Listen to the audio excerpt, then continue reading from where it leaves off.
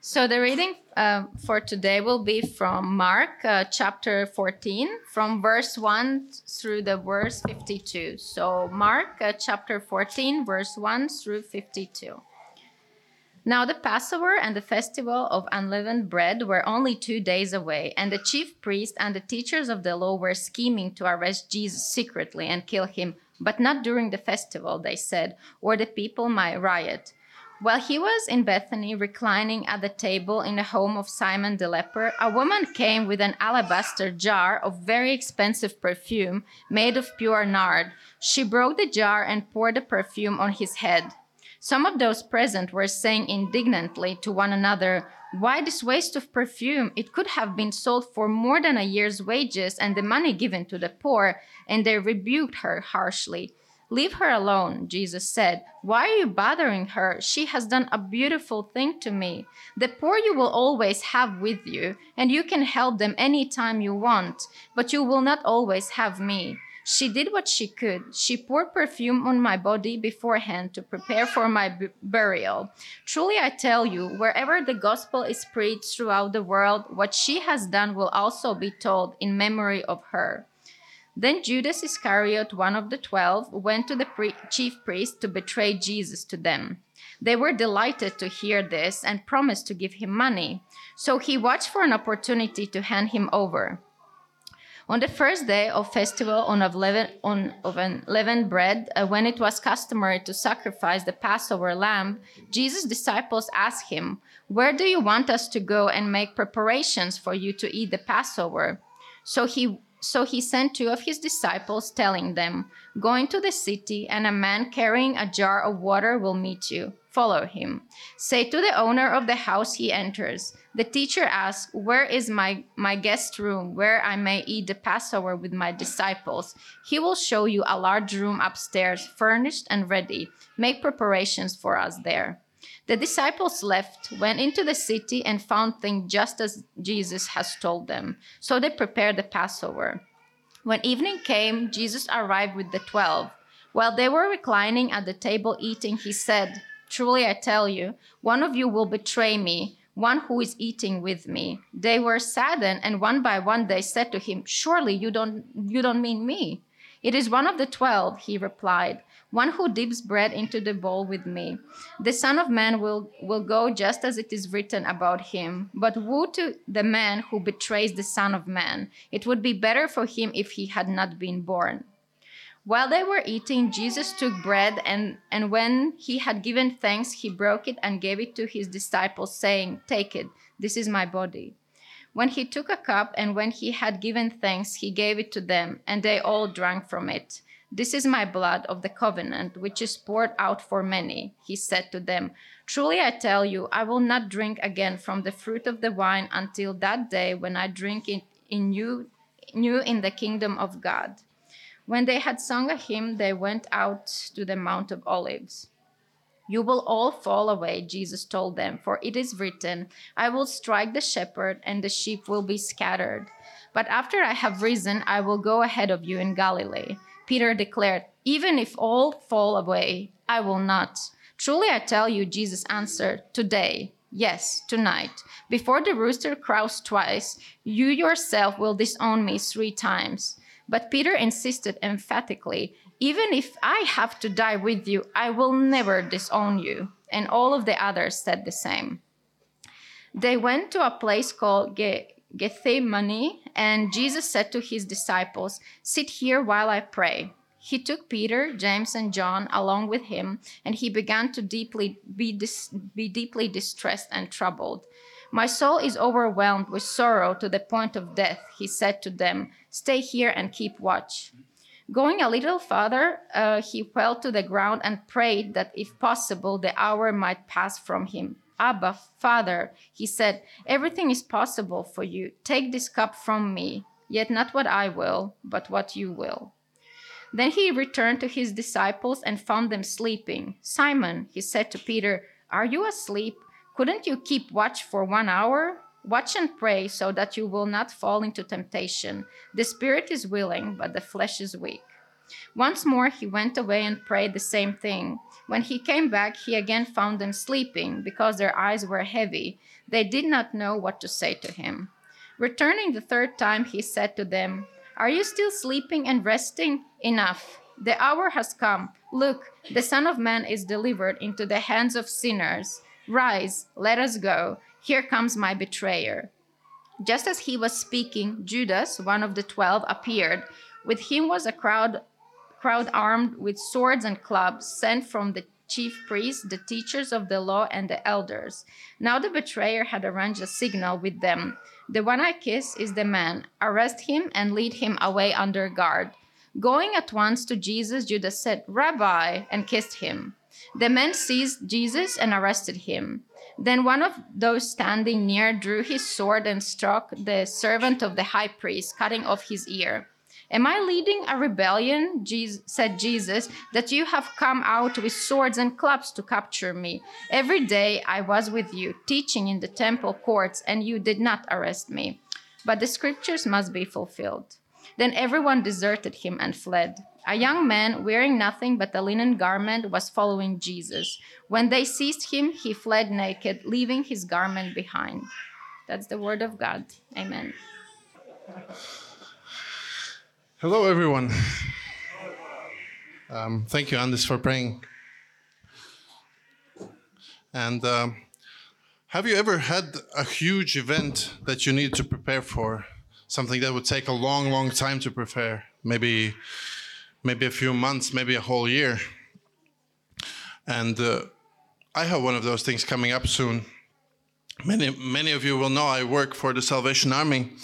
And this year we're celebrating 100 years of ministry in Latvia, with a bit of a break in between, as most things in Latvia. But yes, in June we'll celebrate 100 years, and it's a big event. We're preparing a lot. The international leader of the Salvation Army, Brian Peddle, is coming, and it gives us a lot of things to prepare: hotel bookings, events in public, TV, radio, and newspaper interviews, meals for a lot of people, transportation, and a lot of other smaller things. They all need to be taken care of. And it's a big event, so we need to pay a lot of attention for it. We need to put a lot of time, a lot of effort into it. And you could say that we attach a great value to this event in the way that we prepare for it. It is valuable for us. And so we put our valuable time and resources into it. And now imagine that June comes and we have done none of those things. We've been living on this idea, we'll just go with the flow and see what happens. Would it be a celebration or an embarrassment? General comes and there's nowhere to put him up for the night. People come to celebrate, but it can only happen in our buildings where no one sees us. Since we don't have a permission to use public spaces, there's no food because no one has thought about it. No other church leaders have been able to come because we haven't invited them. No one knows about it because nothing has been organized. The whole event just falls flat. We haven't given it enough value with our resources, and so the value of the event is much reduced. The celebration just isn't as valuable as it could have been. The Salvation Army will not gain as much from it as it could have. People on the streets will not know about our work. It will be bad for donations for our work, which means we'll not be able to help other people as much. It would be bad for us in terms of recognizability, which means people will not turn to us to help and they won't hear the gospel, at least from us. This celebration is a great chance for us to be visible, be seen, and thus expand. It's an opportunity to attach value, to gain value, to use tools that we have, a famous person visiting, a celebration, a chance to use public spaces, a chance for people to mix and exchange contacts and maybe start cooperations. It all creates value that we would not have if we weren't preparing for this event. And something similar is happening here in the story that Ilse read to us. We can read the first verse in Mark 14. It says, "Now the Passover and the festival of unleavened bread was only 2 days away. and the chief priests and the teachers of the law were scheming to arrest Jesus secretly and kill him. Chief priests and teachers of the law were scheming to arrest Jesus. In fact, we know that they have wanted to do this for a long time. We can look at Mark 3, verse 6, which says, "Then the Pharisees went out and began to plot with the Herodians how they might kill Jesus." If we look at the timetables of the events that Mark writes about, at least 2 years have passed now since Mark 3. Enemies of Jesus have been plotting and scheming for 2 years, and now the time has come for it to happen. When we go through the Gospel of Mark, we see several times that Jesus clashed with religious authorities over time, and at some point it was too much. It was impossible for them to coexist in peace and happiness anymore, so something had to break. As it turns out, Jesus needed to die. And so we know that Jesus is going to die, and what can we find out about his death? Can we prepare for it? We were talking about value. Maybe why is it so significant, so valuable? Take a quick look through the verses 1, 12, 14, and 16. What is the one thing common in all those verses? One of the principles in trying to understand the text is looking for repetitive words. And here on those verses, we have Passover mentioned several times. It's clear that Mark wants us to think that this has something to do with Passover. And to understand what happened at Passover, we need to look at Exodus 12, where the nation of Israel is under the rule of Pharaoh. Egyptians hate Israelites, and they're becoming more and more oppressive against them, up to a point that they wish to kill all the Hebrew boys. But Moses is born and survives this threat due to a combination of quick thinking from his parents and a clear miracle. Even more, he grows up in Pharaoh's household. Pharaoh's daughter raises him as an Egyptian. But then at one time he sees injustice and tries to step in, but commits murder and has to flee. 40 years pass, Moses is 80 now, and God asks him to return to Egypt to set Israelites free. After some haggling, Moses agrees to do that and goes to Pharaoh to ask him to let Israelites go. He doesn't because, well, it's a free workforce. Why would you want them to leave? We have all these pyramids to build, he must have been thinking. To soften Pharaoh's heart, God sends 10 plagues to Egypt, each one more horrible than the other. But it achieves the opposite, and Pharaoh's heart is actually hardened, so the final 10th plague is the worst of them all. In Exodus 11, verses 4 to 7, we read, Moses said, "This is what the Lord says. About midnight I will go throughout Egypt. Every firstborn son in Egypt will die, from the firstborn son of Pharaoh who sits on the throne to the firstborn son of the female slave who is at their handmill, and all the firstborn of the cattle as well. There will be loud wailing throughout Egypt, worse than there has ever been or ever will be again. But among the Israelites, not a dog will bark at any person or animal. Then you will know that the Lord makes distinction between Egypt and Israel." But then how is God going to make that distinction between Egypt and Israel? Israelites have to take a lamb that is blameless with no spots, perfect, in the right age, and prepare it correctly. And then in Exodus 12, verses 7 and 8, we read, "Then they are to take some of the blood and put it on the sides and tops of the door frames of the houses where they eat the lambs. That same night they are to eat the meat roasted over the fire, along with bitter herbs and bread made without yeast." Sounds very silly. Why would you put the blood of a lamb on your door frames? How is that going to help anything? It will only make the house stink. But in verses 12 and 13 we see explanation. "On that same night I will pass through Egypt, strike down every firstborn of both people and animals, and I will bring judgment on all the gods of Egypt. I am the Lord. The blood will be a sign for you on the houses where you are, and when I see the blood I will pass over you. No destructive plague will touch you when I strike Egypt." Okay, so God will see the silly thing that you've done and pass over you. You must see that blood on door frames isn't something that could save anyone from anything. It is the obedience and trust in what God says that saves Israelites from the plague. And this is exactly what happens, and soon Israelites are able to leave Egypt. Eventually, after much more disobedience and struggle, they reach Canaan 40 years later. And verse 14 returns us to Jesus' days in chapter 12 of Exodus. This is a day you are to commemorate. For the generations to come, you shall celebrate it as a festival to the Lord, a lasting ordinance. And this is what Israel will celebrate in a few days in Mark 14, the Passover. It is clear that Mark is connecting Jesus with the slain lamb of Passover, in whose blood people must trust for salvation. If that isn't clear for you yet, look at Mark 14, verses 22 to 24, when Jesus and the disciples are eating the Passover meal.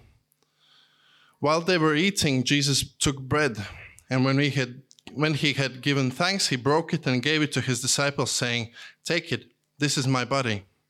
Then he took a cup, and when he had given thanks, he gave it to them, and they all drank from it. "This is my blood of the covenant, which is poured out for many," he said to them. Jesus already mentioned this in Mark 10:45. The Son of Man did not come to be served, but to serve and to give his life as a ransom for many. He is the fulfillment of Passover. But what does it mean to us? Are we supposed now to smear our door frames with blood of lambs to receive salvation? No, we are to trust in Jesus, because from history we already know what happens a couple of days later. Jesus dies. The lamb is slain. That is the blood we need. And how amazing it is that if we want to escape God's punishment, we don't need to pour out our own blood. Instead, Jesus has already done this for us in our place. Passover was and still is the central celebration in the Jewish year. It is such a big deal because it reminds Jews about God's salvation. What most Jews at the time didn't realize, and many still don't, is that it was also a precursor to the ultimate Passover.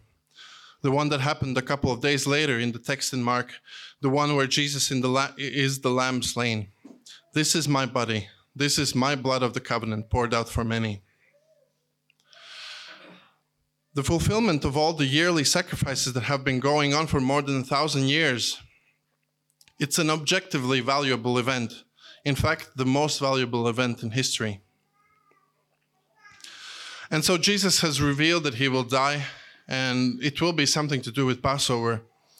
But what do people say about it? What is their reaction? And in chapter 14, if we read through it, we see a lot of different reactions to this news that Jesus is going to die soon. Let's take a look at some of them. We can look at the disciples. They have been with Jesus the longest, and they have heard from Jesus himself that he's going to die. But it hasn't clicked yet. And that is why in verse 27, when Jesus, quoting prophet Zechariah, says, "You will all fall away. For it is written, I will strike the shepherd, and the sheep will be scattered." The disciples react with indignation, saying, "How can you say that of us?" We see Peter at the forefront. "Even if all fall away, I will not." But Jesus knows what's happening. He says, "Truly I tell you," to Peter, "today, yes, tonight, before the rooster crows twice, you yourself will disown me 3 times. Peter and other disciples feel so strongly about themselves because they think they have found the Messiah that was promised in the scriptures in the Old Testament. And they are right, of course, but they haven't fully understood Messiah's role yet. They think, like most Jews, that Messiah will never die. Instead, he will come as a mighty conqueror and set Israelites free from the Roman oppression. Messiah will be victorious. And we know from the Bible that this will come, of course, but not yet. For now, Jesus must suffer. Because of this, they feel so confident about following Jesus until the end. Because of this, they are also unable to empathize with Jesus in the Garden of Gethsemane when he asks them to stay awake and pray with him.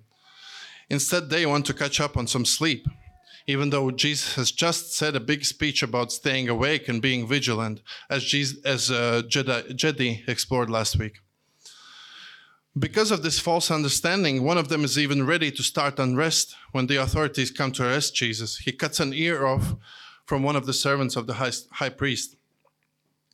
When Jesus surrenders, it finally dawns on them that this is not the Messiah they were hoping for. This one is actually going to die. And so they are scattered. So they betray Jesus. So they run away, one of them even rather suffering the shame of being naked rather than being connected with Jesus. Happily for them, when Jesus returns from death, he is ready to welcome these traitors back. He's ready to entrust them once again with the spreading of the kingdom of God. Jesus is rich in mercy. We can look at verse 28. Jesus says, "But after I have risen, I will go ahead of you into Galilee." And now after Peter has betrayed him, he thinks that was the last thing he did to his beloved master. And we can see in Mark 16, verses 6 and 7, it says, "Don't be alarmed," he, an angel, said. "You're looking for Jesus the Nazarene who was crucified. He has risen. He's not here. See the place where they laid him. But go, tell his disciples and Peter, he's going ahead of you into Galilee. There you will see him, just as he told you." Imagine how Peter must have felt after hearing this. Jesus has forgiven him and reaccepted him back as his disciple. Rich in mercy doesn't cover it. There are two more groups of people that we should look at to see what sort of reactions there are for Jesus' death. Let's take a look at verses 3 to 10. While he was in Bethany, reclining at the table in the house of Simon the leper, a woman came with an alabaster jar of very expensive perfume made of pure nard. She broke the jar and poured the perfume on his head. Some of those present were saying indignantly to one another, "Why this waste of perfume? It could have been sold for more than a year's wages and money given to the poor." And they rebuked her harshly. "Leave her alone," said Jesus. "Why are you bothering her? She has done a beautiful thing to me.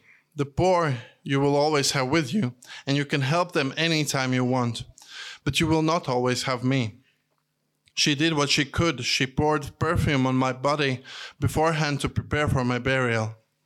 Truly I tell you, wherever the gospel is preached throughout the world, that she has done will also be told in memory of her." Then Judas Iscariot, one of the 12, went to the chief priests to betray Jesus to them. They were delighted to hear this and promised to give him money. So he watched for an opportunity to hand him over. We see two people here, an unnamed woman and Judas Iscariot. The unnamed woman comes to Jesus with a jar of very expensive perfume made of nard. It is expensive because it doesn't come from Judea. It comes from a plant which smells a bit like lavender, but it grows only in Himalaya mountain region.